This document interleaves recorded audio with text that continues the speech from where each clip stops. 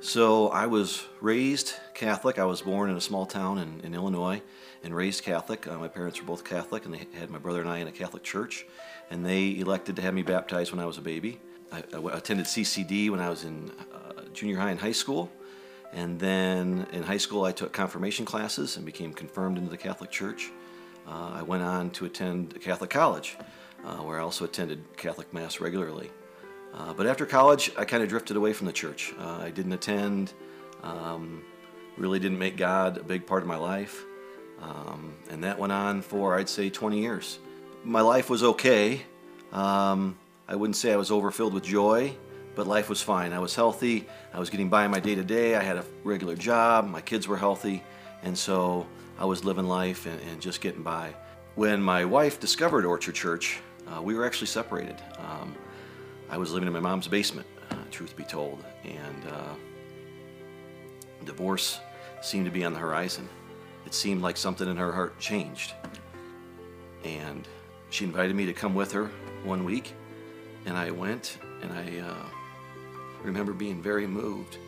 The worship team, the song was super powerful. The message that Doug conveyed was super powerful, and I knew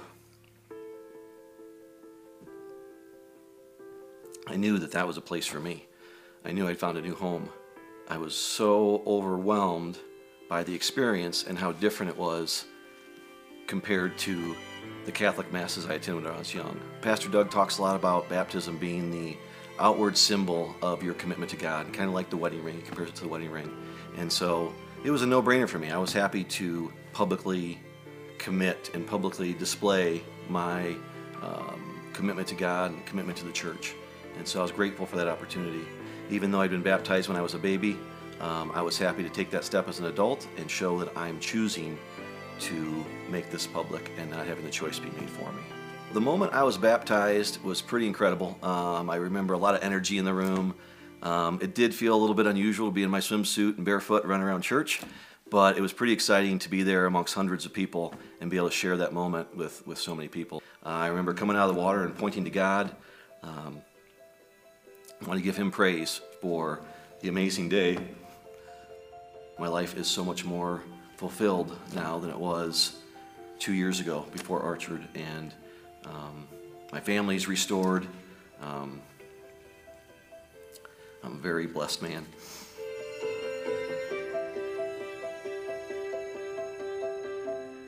Hey, can we give the Lord praise for that incredible story of life change? Amen. Want to take a moment just to welcome everyone today to Orchard Church. Welcome those that will be watching online maybe next week. It is good to be back home. We've been on vacation, Shelly and I, for a couple of weeks. We actually did get to go to Hawaii. We're celebrating our 25th wedding anniversary, and I had a birthday while we were there. The first week we were gone, I understand you guys had the coldest week of the entire winter. It was like sub-zero, and when we got word of that, I got to tell you, we felt really bad for you guys when we heard that. Not real bad, but a little bit bad. But hey, I do want to thank our incredible staff and our team here at Orchard Church. We have got such an incredible team that made it possible for us to be gone 2 weeks. Hey, give it up for them. They do a great job. Amen. We could not do it without them. Ryan Singleton brought the message the first week I was gone in our series. Pastor Marcial, our Spanish pastor, brought last week's message. I watched both messages in their entirety. I thought they knocked it out of the park and did an incredible job. Let's give it up for them as well. So blessed by those guys. I do have to say, though, as I was watching both of the messages, I noticed that both of the gentlemen took an opportunity to take a shot at their pastor, because I did turn 50 while I was gone, and they gave me a hard time about that. And so I just want to tell you guys, it has been really great working with those guys the last several years. They're going to be missed around here. Hope you enjoyed one of their final messages at Orchard. No, it's okay. We tease each other because we love each other. And hey, we're super excited to get back here this Sunday. This is an amazing day here at Orchard Church. Not only are we closing out our series today, and I'm excited to talk about that, but we have a ton of people that are going public with their faith in baptism today. Already in our first two services, we have baptized 61 people today already. Amen. And we have a bunch more that are going to be baptized in this service. So it's a very exciting day today as we are fulfilling our mission to help people find and follow Jesus. If you haven't already, go ahead and take out your Bibles this morning. Turn to the book of Galatians one more time. That's the book we've been studying in this series. Galatians chapter 2, verse 15 is where we'll be today. This series is called What's the Difference? We've been comparing religion to the gospel, the good news of Jesus Christ, religion to biblical Christianity. We first week just kind of talked about religion in general compared to the gospel and biblical Christianity. And then we talked about the difference between Mormonism and the gospel. Last week we talked about the difference between Islam and the gospel. Today we're going to talk about the difference between Catholicism and the gospel. And I want you to hear my heart again, because I know we have a ton of people here at Orchard Church that come from a Catholic background. Maybe somebody invited you today because you consider yourself a Catholic, and we're thrilled to have you here. We're not trying to bash the Catholic Church or Catholics. We're not trying to attack anybody. But there are some differences that we're going to talk about today. Let me ask you this by show of hands. How many of you came from a Catholic background? You grew up with a Catholic background. Raise your hands up nice and high. A lot of you did. How many of you at least know somebody who's Catholic or has a Catholic background? That's probably the rest of us. And again, a lot of people come to Orchard with Catholic background. It's happened more than once here at Orchard Church that I'm standing greeting people as they leave after service, and I've had people actually walk by several times and shake my hand and say, "Thank you, Father, that was a beautiful Mass today." And I just smile and say, "You're welcome." Glad you were here. Some of my favorite worship artists actually had Catholic backgrounds, or are Catholics. Rich Mullins back in the day was a Catholic. Matt Mayer, we sing some of his worship songs today. "Come Awake, Come Up from the Grave." He's a Catholic.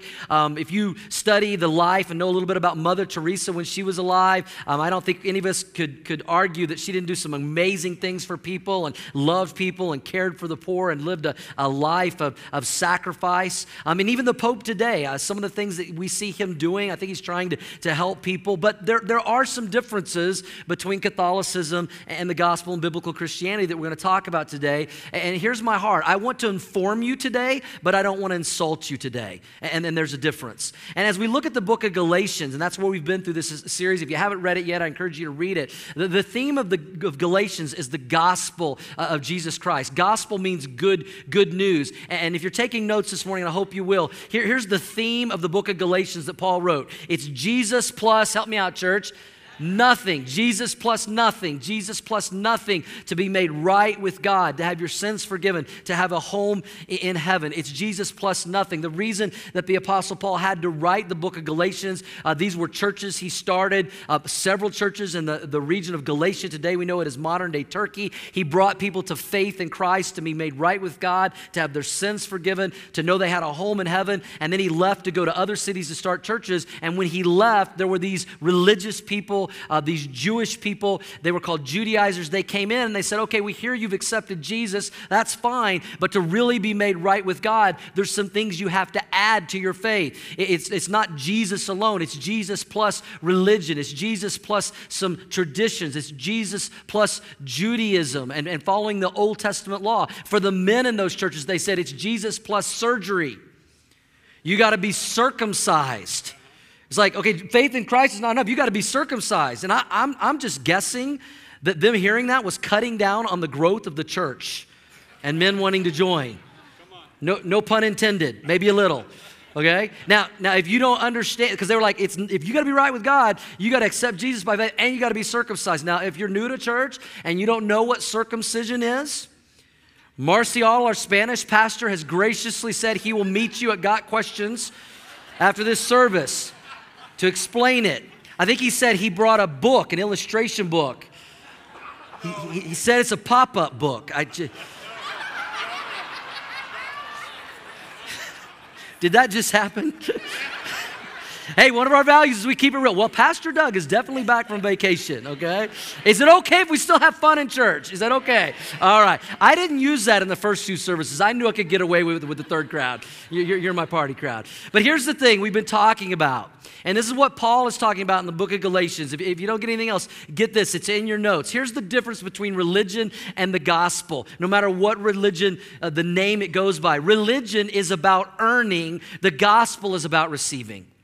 Religion is about earning our salvation and being made right with God. The gospel is about receiving salvation by grace through faith in Jesus Christ alone. That's the big difference. And I was reminded while I was on vacation the importance of understanding the difference in these two things and how practical this is to our individual lives. I was at the pool one day and I was hanging out and I met this man. His name was Edward. And Edward promised that he would start watching some of our message online. So Edward, if you're watching, hey, welcome to Orchard Church today. I made a new friend. Edward was 63 years old. He's a lawyer. He's an attorney. He started out with being a lawyer for the federal government. He tried federal cases. He was on the John Gotti trials. And now he's gone on to be an independent lawyer, and he tries federal cases and patents and things like this. And we just kind of struck up a friendship. He's from Boston, and he asked where we were from. And then he finally got around and he asked me, well, what do you do? Because I try to keep it a secret that I'm a pastor as long as possible, because some people, as soon as you say you're a pastor, they're like, oh, a pastor, you know? And so he found out as a pastor. He thought that was really cool. I told him our story, how we moved to Denver, never lived here, started Orchard Church. He was very intrigued by that. And he said, well, do you mind if I ask you some spiritual questions? Do you mind if I ask you some questions about faith and religion? And I'm like, no, you can do that. And I was like, absolutely. And so he started asking me these questions about God and religion. And what he told me was that he grew up Catholic. But he said, that didn't bring any satisfaction or fulfillment. I didn't really get it, didn't understand, didn't do anything for me. He said, then I traveled the world over, and my job and my career has taken me all around the world, especially to like Asia. And he said, so really, I've kind of started following Buddhism. And for the last 12, 13 years, if you had asked me, I guess I would claim to be a Buddhist. He said, but I'll tell you, that really hasn't answered all my questions either. And I haven't found fulfillment and satisfaction in that either. And he said, I'm just kind of searching. And he's asking me these questions. It's like, it's like he's throwing a softball spiritually to me as a pastor. And I'm just ready to, bring the gospel because what he was asking was so amazing. And I finally stopped him and I said, Edward, can I be completely honest with you? And he said, yes, please do. Because I could tell he was searching. And I said, Edward, I think this is the problem. You've been looking for fulfillment and to be right with God through religion. And God is looking for you to have a relationship with him. It's not about finding religion. It's about finding a relationship with God through his son, Jesus Christ. And the moment, I kid you not, the moment I said that, his jaw dropped. And he said, I have never thought of it that way. I've never heard that before. He said, that makes complete sense. And we went on and we had about a 2-hour-long conversation. If you're wondering why I'm tan, it's because I had a 2-hour conversation at the pool talking to that guy. That's the only reason. And it was incredible. And then I got him connected with the book, Case for Christ by Lee Strobel, who was attorney, atheist turned Christian. And so would you guys pray for Edward? I believe that Edward is very close to finding faith in Jesus Christ. But the key thing was when I said, it's not about finding religion, it's about finding Jesus, a relationship. And that's exactly what Paul has been talking about in the book of Galatians. He said, listen, you're trying to add something to Jesus, but the gospel is about Jesus plus nothing. Let's pick it up in Galatians chapter 2, verse 15, as he reminds us, how are we made right with God? He says in verse 15, you and I are Jews by birth, not sinners like the Gentiles. Yet we know that a person is, help me out, church, made right with God by faith in Jesus Christ, not by obeying the law, not by doing good deeds and religious practices and rituals. He's going to use this phrase, made right with God, 5 times in this passage. Some of your Bibles will translate it justified. I'll explain what that means in just a moment. He says we are made right with God by our faith in Jesus Christ plus nothing. It's not adding anything to it. And we have believed in Christ Jesus so that we might be, help me out, church, made right with God because of our religious works. Is that what it says? No, because of our faith in Christ Jesus, not because we have obeyed the law. For no one, and the word no one here means, you guys have been here before, no one will ever be made right with God by obeying the law. He says we're not made right with God by adding anything to our faith in Jesus. It's by faith in Jesus alone. And he says we're made right with God. We're made right with God. Some of your Bibles will translate this justified. If you've ever heard the word justified, say yes. The word justified is an accounting term. It means to clear or pay off a debt. A great way to remember justified is just as if I'd never sinned. That's what Christ puts into our spiritual bank account when we put our faith and trust in him. It's our debt has been paid. It's been cleared. It's just as if we've never sinned. We've been made right with God. Our sins, past, present, and future, have been removed. Not because we keep religious practices and duties, not because we keep the law, but because of our faith in Jesus Christ. Remember what Jesus said when he was hanging on the cross? From his final words, he yelled out a word, tetelestai, which means it is finished. It is paid for, paid in full. It's Jesus plus nothing. Let's give him some praise for that, church. It's Jesus plus nothing. Our debt has been paid in full, and that's what Paul is trying to say here. He said, quit trying to add things to what God has done for you. Verse 17, he says this. He makes a case. He said, verse 17, but suppose we seek to be made right with God through faith in Christ, and then we are found guilty because we've abandoned the law. Because that's what they were saying. It's faith in Christ is enough. You got to keep the law. Would that mean Christ has led us into sin? What does he say?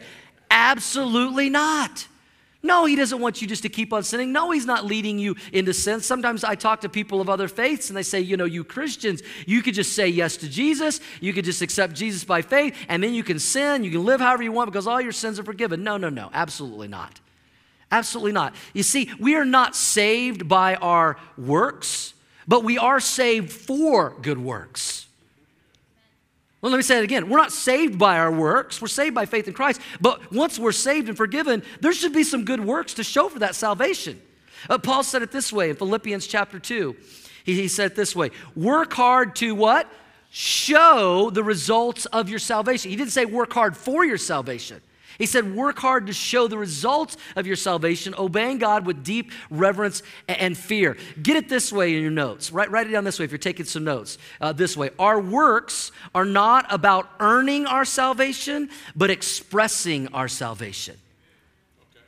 Let me say that again. Our works, once we put our faith in Christ, are not about earning our salvation. That's already taken care of when we receive Christ. But it is about expressing our salvation and what Christ has done for us. When we come to church and we sing these beautiful worship songs to give praise or honor and glory to God, we're not doing that to earn God's favor or to earn our salvation. We're doing it because of what he's done for us.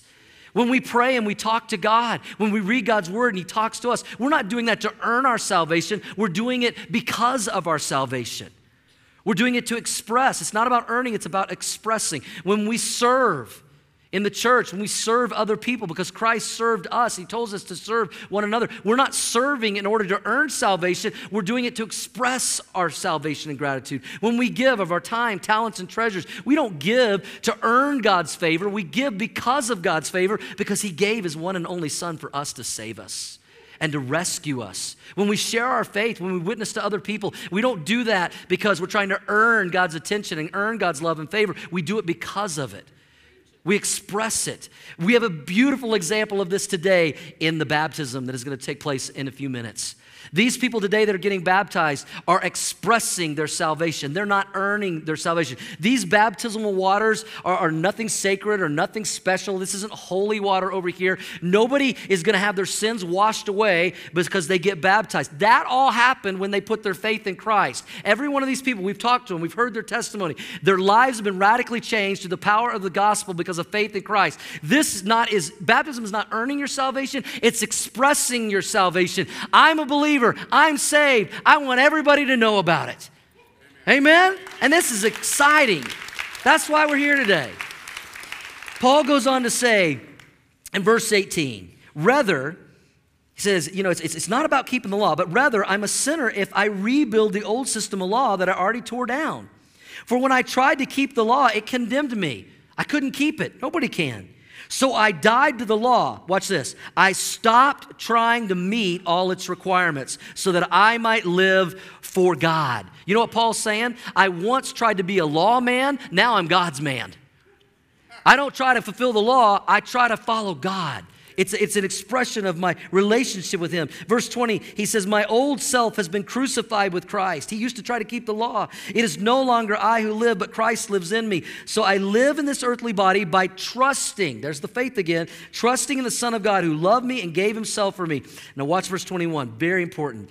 I do not treat the grace of God as meaningless by trying to add to it. Because when you try to add to grace, you diminish grace. We'll talk more about that in a moment. I do not treat the grace of God as meaningless, for if keeping the law could make us what? right with God, then there was no need for Christ to die. Does that make sense? Paul's saying if we could earn God's favor and be made right with God and have our sins forgiven and a home in heaven by keeping the law, by keeping the rules, by doing the right do's and don'ts, then why did Jesus need to die?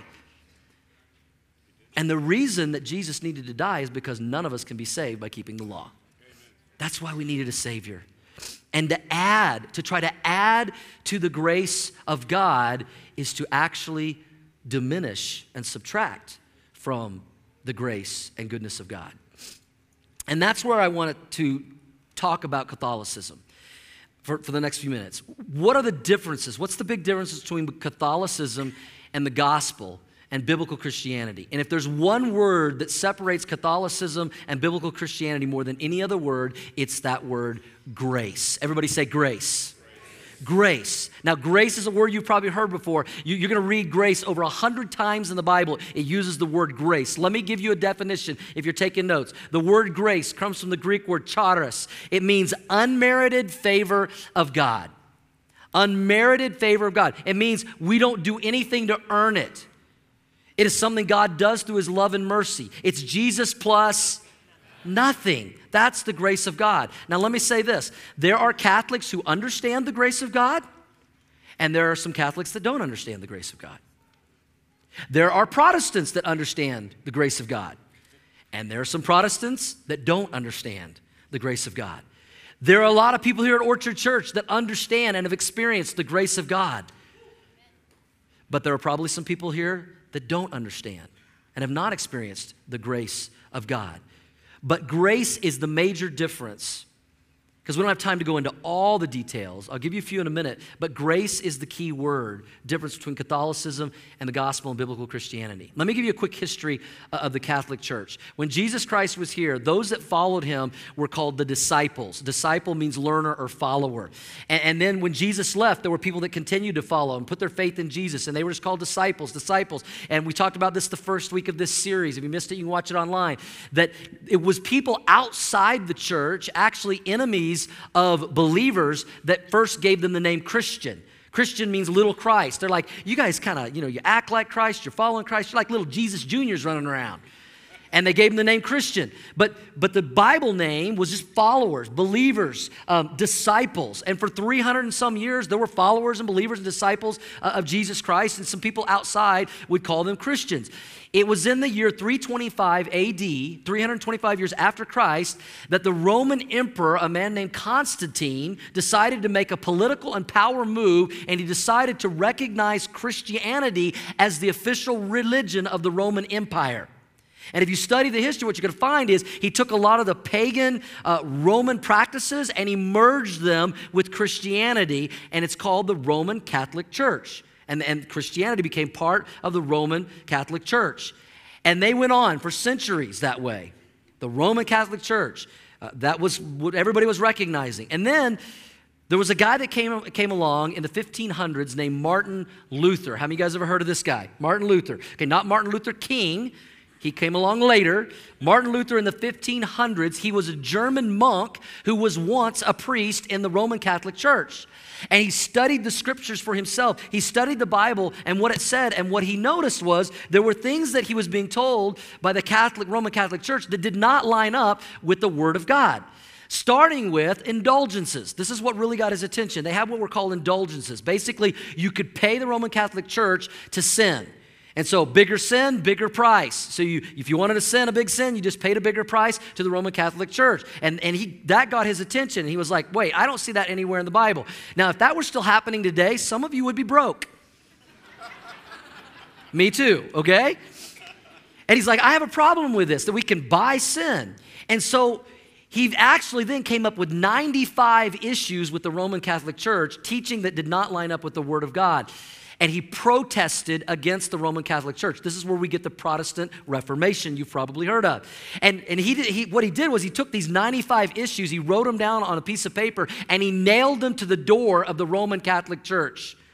He was kind of a laid-back, shy guy. He had a hard time expressing himself.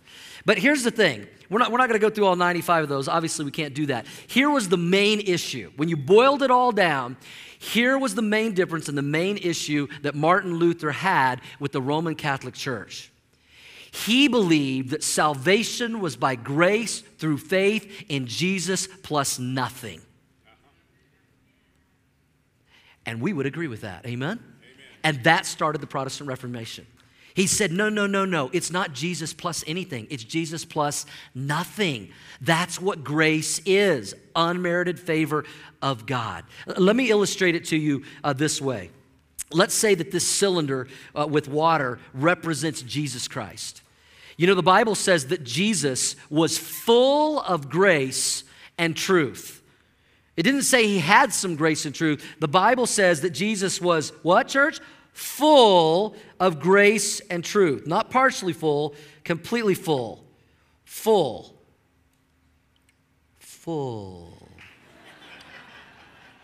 I don't think I can get any more in there. Full of grace and truth. And what Martin Luther said was Jesus was full of grace and truth. If we want to be made right with God, just like Paul said, all we have to do is put our faith and trust in Jesus Christ. It's Jesus plus nothing. And to add to the grace of God is to actually take away from the grace of God. But the Roman Catholic Church would say, well, yeah, Jesus, we believe in Jesus, but it's faith in Jesus plus some traditions. And it takes away from the grace of God. It's faith in Jesus plus the 7 sacraments. It takes away from grace. It's faith in Jesus plus attending the Roman Catholic masses. It's faith in Jesus plus confession to a priest. And you see what happens? When you add to grace, you actually subtract from grace. And that's what Paul was talking about in Galatians. He said, I don't count the grace of God as meaningless. It means something.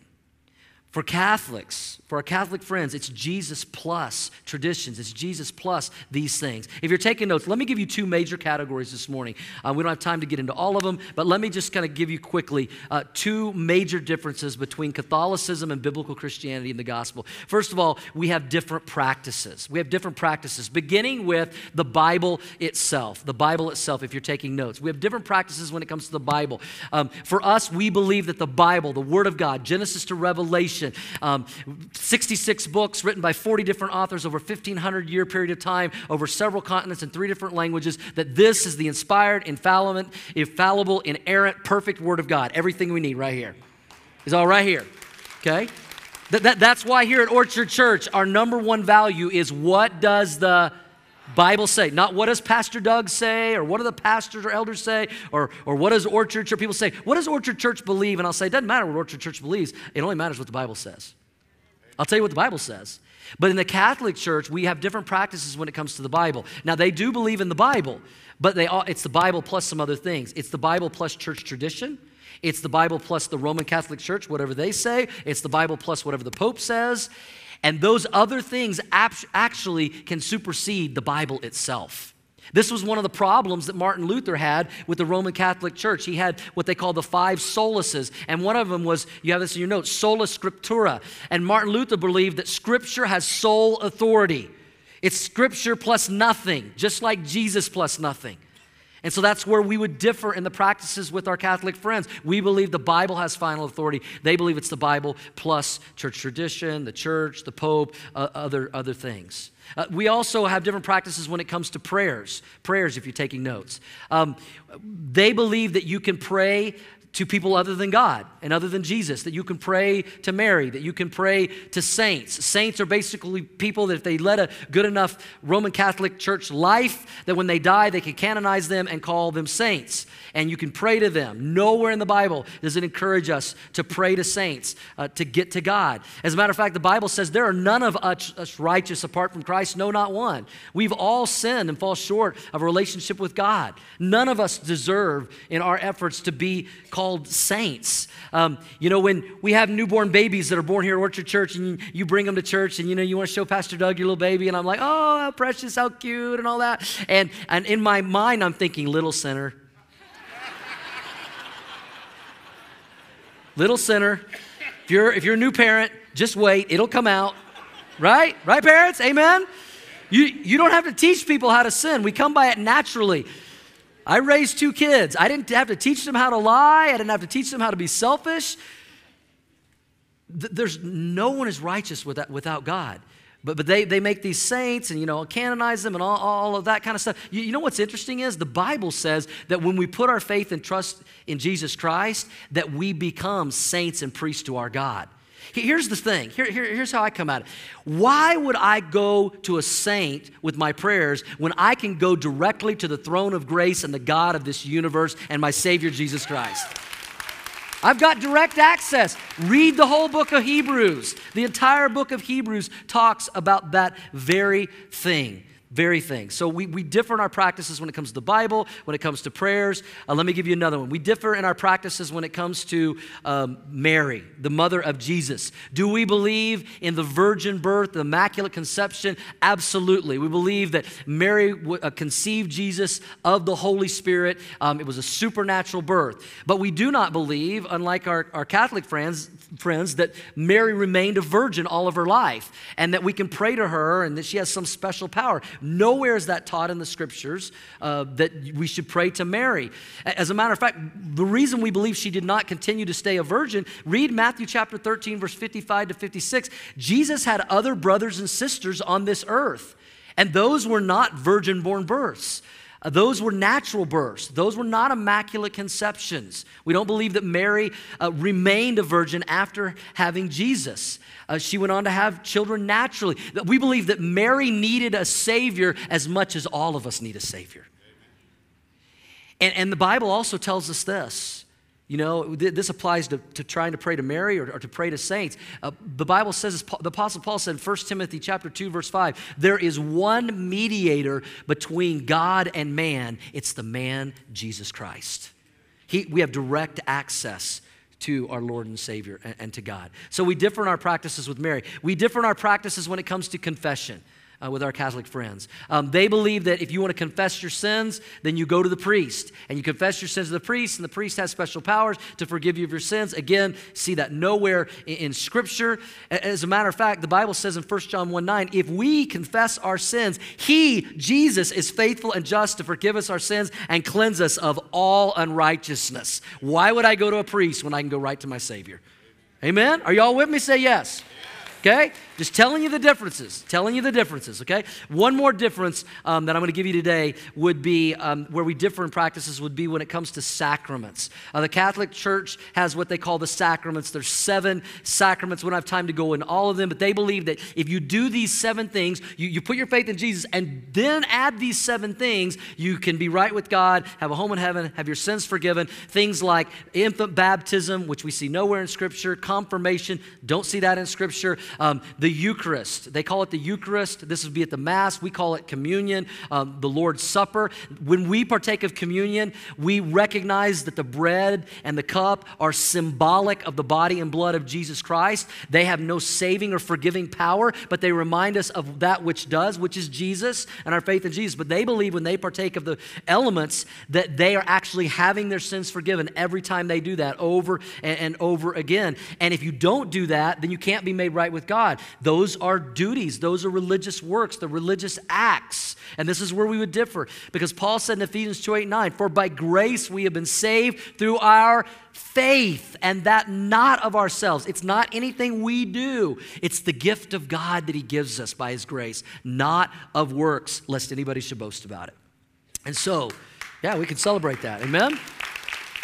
So there's differences in Catholicism and biblical Christianity and the gospel when it comes to our practices. The Catholic Church would say, yes, Jesus, but it's Jesus plus some traditions and some sacraments. The Bible, we believe, teaches it's Jesus plus nothing to be made right with God. Not only are there different practices, but let me give you some different gospel. They have a different gospel. It sounds a lot like ours, but when you listen to it closely, it is different. Here's the gospel as taught by the Roman Catholic Church and how it's different. Catholicism, you have this in your notes. Catholicism teaches, if you want to be made right with God, here's how it happens. Faith in Jesus, yes, put your faith in Jesus, plus the church, specifically the Roman Catholic Church, the sacraments equals being made right with God. That's the gospel of the Roman Catholic Church. Faith in Jesus plus the church, the Roman Catholic Church, the sacraments equals being made right with God. Here's the gospel of biblical Christianity as we see in the scriptures. Faith in Jesus plus nothing. You're getting it. Nothing is how we're made right with God. This is exactly what Paul said in Galatians. Let me take you back there again, verse 16. He says, yet we know that a person is made right with God by our religious duties and practices? No. By our faith in Jesus Christ, not by obeying the law. And we have believed in Christ Jesus so that we might be made right with God because of our, say it church, faith in Christ, not because we've obeyed the law. For no one will ever be made right with God by obeying the law. It's a different gospel. It sounds similar, but it's different. It's Jesus plus. And when you add to grace, you actually subtract from grace. Here's the bottom line. Catholicism says this. They believe in the grace of God, but here's the way they teach the grace of God. They believe that the Catholic Church imparts the grace of God to individuals through the Catholic Church, through keeping the sacraments, the Eucharist, the Mass, the confessions, and all those things. If you do enough of those things, you get the grace of God. Biblical Christianity says that the grace of God only comes from the grace giver when you put your faith in Jesus Christ. Only the Savior can save. That's the difference. Orchard Church cannot give you the grace of God. I cannot give you the grace of God. I can only tell you about it and offer it to you, but you accept it by faith. That's the difference. Big difference when it comes to grace. When it comes to grace. I want to wrap up because we're getting ready to prepare for baptism. And there's a difference when it comes to baptism between the Roman Catholic Church, what they believe and teach, and biblical Christianity. In Catholicism, baptism is part of your salvation.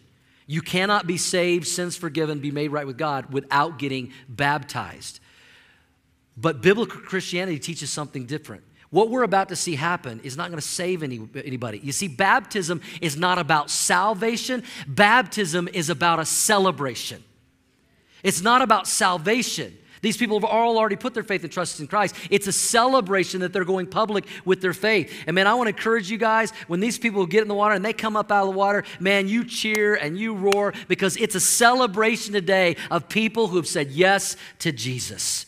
They have been made right with God because of their faith and trust in Jesus Christ. I like to, Joel said this in the video, I like to call baptism the wedding ring of the Christian life. What is a wedding ring? It's a symbol. It's a picture of our relationship with our spouse. It doesn't make us married or unmarried if we take it off. It's a symbol. That's what baptism is. It doesn't save us. It doesn't forgive us. It's a symbol. It's an outward display of our inward decision and faith in Christ. We have people all the time, because we have a lot of people here at Orchard Church that have Catholic backgrounds that say, well, you know, I was baptized as an infant, as a baby. It was something my parents did for me, you know, trying to set me on a spiritual journey. And that's cool and that's all fine. But, you know, I'd like to be baptized now as an adult. I now have put my faith in Christ. I've made that decision. I understand it. Would it be okay to be baptized? Would it be okay, Orchard? Absolutely. Not only would it be okay, it would be following the biblical pattern. Because what you see in Scripture, people ask us sometimes, why don't you baptize babies and infants here at Orchard Church? Well, the first reason we don't do it is because you have no examples of babies being baptized in the Bible anywhere. The example of baptism in the Bible is always somebody believing in Jesus, making that conscious decision, and then going public with their faith. It's belief and then baptism. Belief and then baptism. But if you're here today and you were baptized as an infant and you say, man, I'd like to do that as an adult. I'd like to experience that for myself. You know, kind of a fulfillment of the spiritual journey my parents set me on, but now I'm doing it, you know, my choice before God. You can still get baptized today. And some of you are like, well, I didn't come prepared. Well, we prepared for you. We have swimsuits available. We have shorts. We have towels. We have T-shirts. In just a moment, I'm going to dismiss all those who've already come prepared. You just go ahead and head out that door as well. Join them. We'll get you set up. We'll get you checked in out here at our booth and get you. And you could go public today with your faith. Would it be okay if some people just spontaneously said, "I want to display my faith today"? Wouldn't that be cool? We had a lady in our last service. When I gave that opportunity, she was she grew up Catholic, was baptized as a baby, had put her faith in Christ as an adult, but had never been baptized since then. And she was watching everybody get baptized. It was toward the end of the last song, and she finally jumped up, and God got a hold of her. She ran out the door, and they said in the hall, she was like, "Is it too late? Is it too late?" She's like, "I want to get baptized." And we were like, "No, let's do it." And she got baptized. We had 7 people that spontaneously got baptized in the last service. So, man, that's how they did it in the Bible. And so if this is something you've been thinking about, maybe you've been putting off, man, just do it today. Just do it. Let's celebrate with that. So right now, here's what I'm going to do is all those that are prepared to be baptized or those who want to get baptized, let's go ahead and just have you guys stand, head out that door right there on the side, and you guys get prepared as we wrap this up. And hey, let's just give it up and celebrate all those that are going to be going public with their faith in baptism today. Amen. You guys head on out there. And again, if you want to join them, just head out that door. We'll get you set up. Man, make it today. Make it today. There's never a wrong time to say yes to Jesus and go public with your faith. As we wrap this series up, y'all look at me, listen. As we wrap this series up, what's the difference? Here's the difference. Religion is about earning. The gospel is about receiving. Let me ask you this question. Who are you trusting in to be made right with God? Who are you trusting in? Jesus plus you and your good works, or Jesus plus nothing? Jesus plus nothing.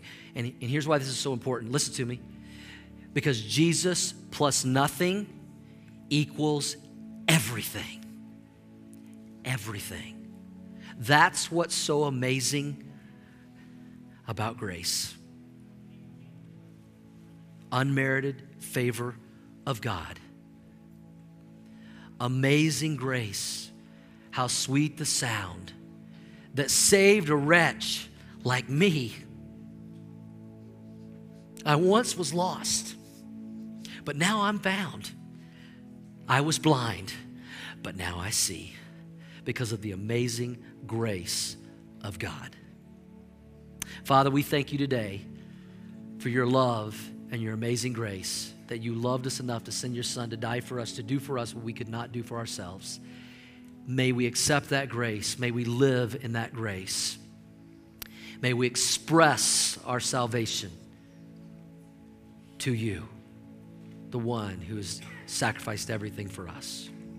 So we continue an attitude of prayer right now, heads bowed and eyes closed. I know many of you are here today as believers in Jesus Christ.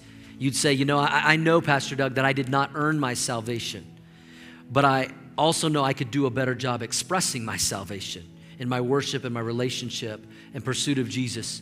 If that's you today, can I pray for you and say, yes, I could do a better job expressing my salvation? Would you lift up your hands all across this auditorium? I know I didn't earn my salvation, but I could do a better job expressing because of all that Jesus has done for me. God bless you. Hands everywhere. Let me pray for you. Father, I just pray that we would all express our salvation to you with gratitude and rejoicing, and that we love you as much as you've loved us.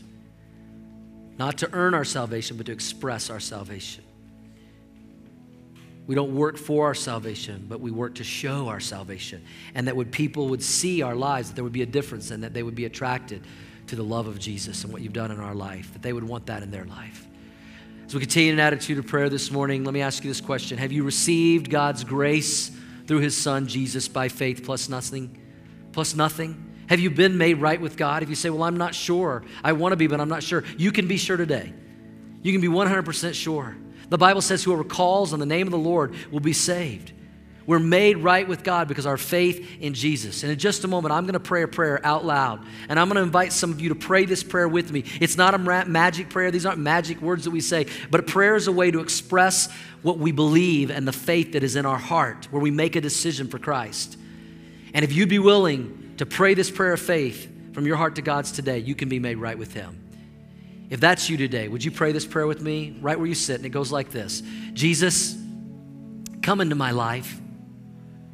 Be my Lord. Be my Savior. Forgive me of my sins. I accept you by faith into my life today. Thank you, Jesus. Thank you for your amazing grace. and amazing love. Thank you. Thank you.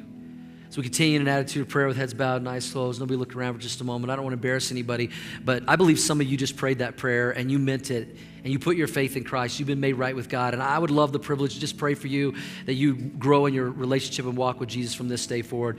And so just a moment, I'm going to ask you just to slip up your hand if you prayed that prayer so I can pray for you. If that's you, would you just slip up your hand all across the auditorium? God bless you right here. Amen. God bless you right here. 1, 2, 3, 4 people over here. God bless you. God bless you. Some hands over here on my left. Amen. Amen. Praise God, church. Amen. Let me pray for you. Father, we just lift up all those today that have said yes to you. They've been made right with you, not because of rules and regulations and duties and religion, but through a relationship by faith with your Son, Jesus Christ. We accept them into the family of God. We welcome them as our brothers and sisters in Christ, and may we all grow in our walk and relationship with you and your amazing grace. And we pray all this in Jesus' name. And everybody said, amen, amen. Hey, can we celebrate those saying yes to Jesus once again? We're going to go into our time of baptism in just a moment. Our service is far from over. The best part is about to happen as these people are going public with their faith. But let me say this. Everybody look up here real quick. Please pay attention to this. If you just raised your hand, you prayed that prayer to say yes to Jesus. Please, please, please, before you leave today, stop by our I Said Yes booth in the lobby. We'd like to put this little booklet in your hands we put together to help you understand the decision you've made, give you your next steps and your walk in relationship with Jesus. So please pick that up before you leave today. Let's stand right now. And we are going to worship and we are going to celebrate big time all those going public in their faith. It's not too late. If God is speaking to you and you still want to get baptized, head out that door. We'll get you set up. But hey, let's celebrate all those that have said yes to Jesus getting baptized today. Let's celebrate.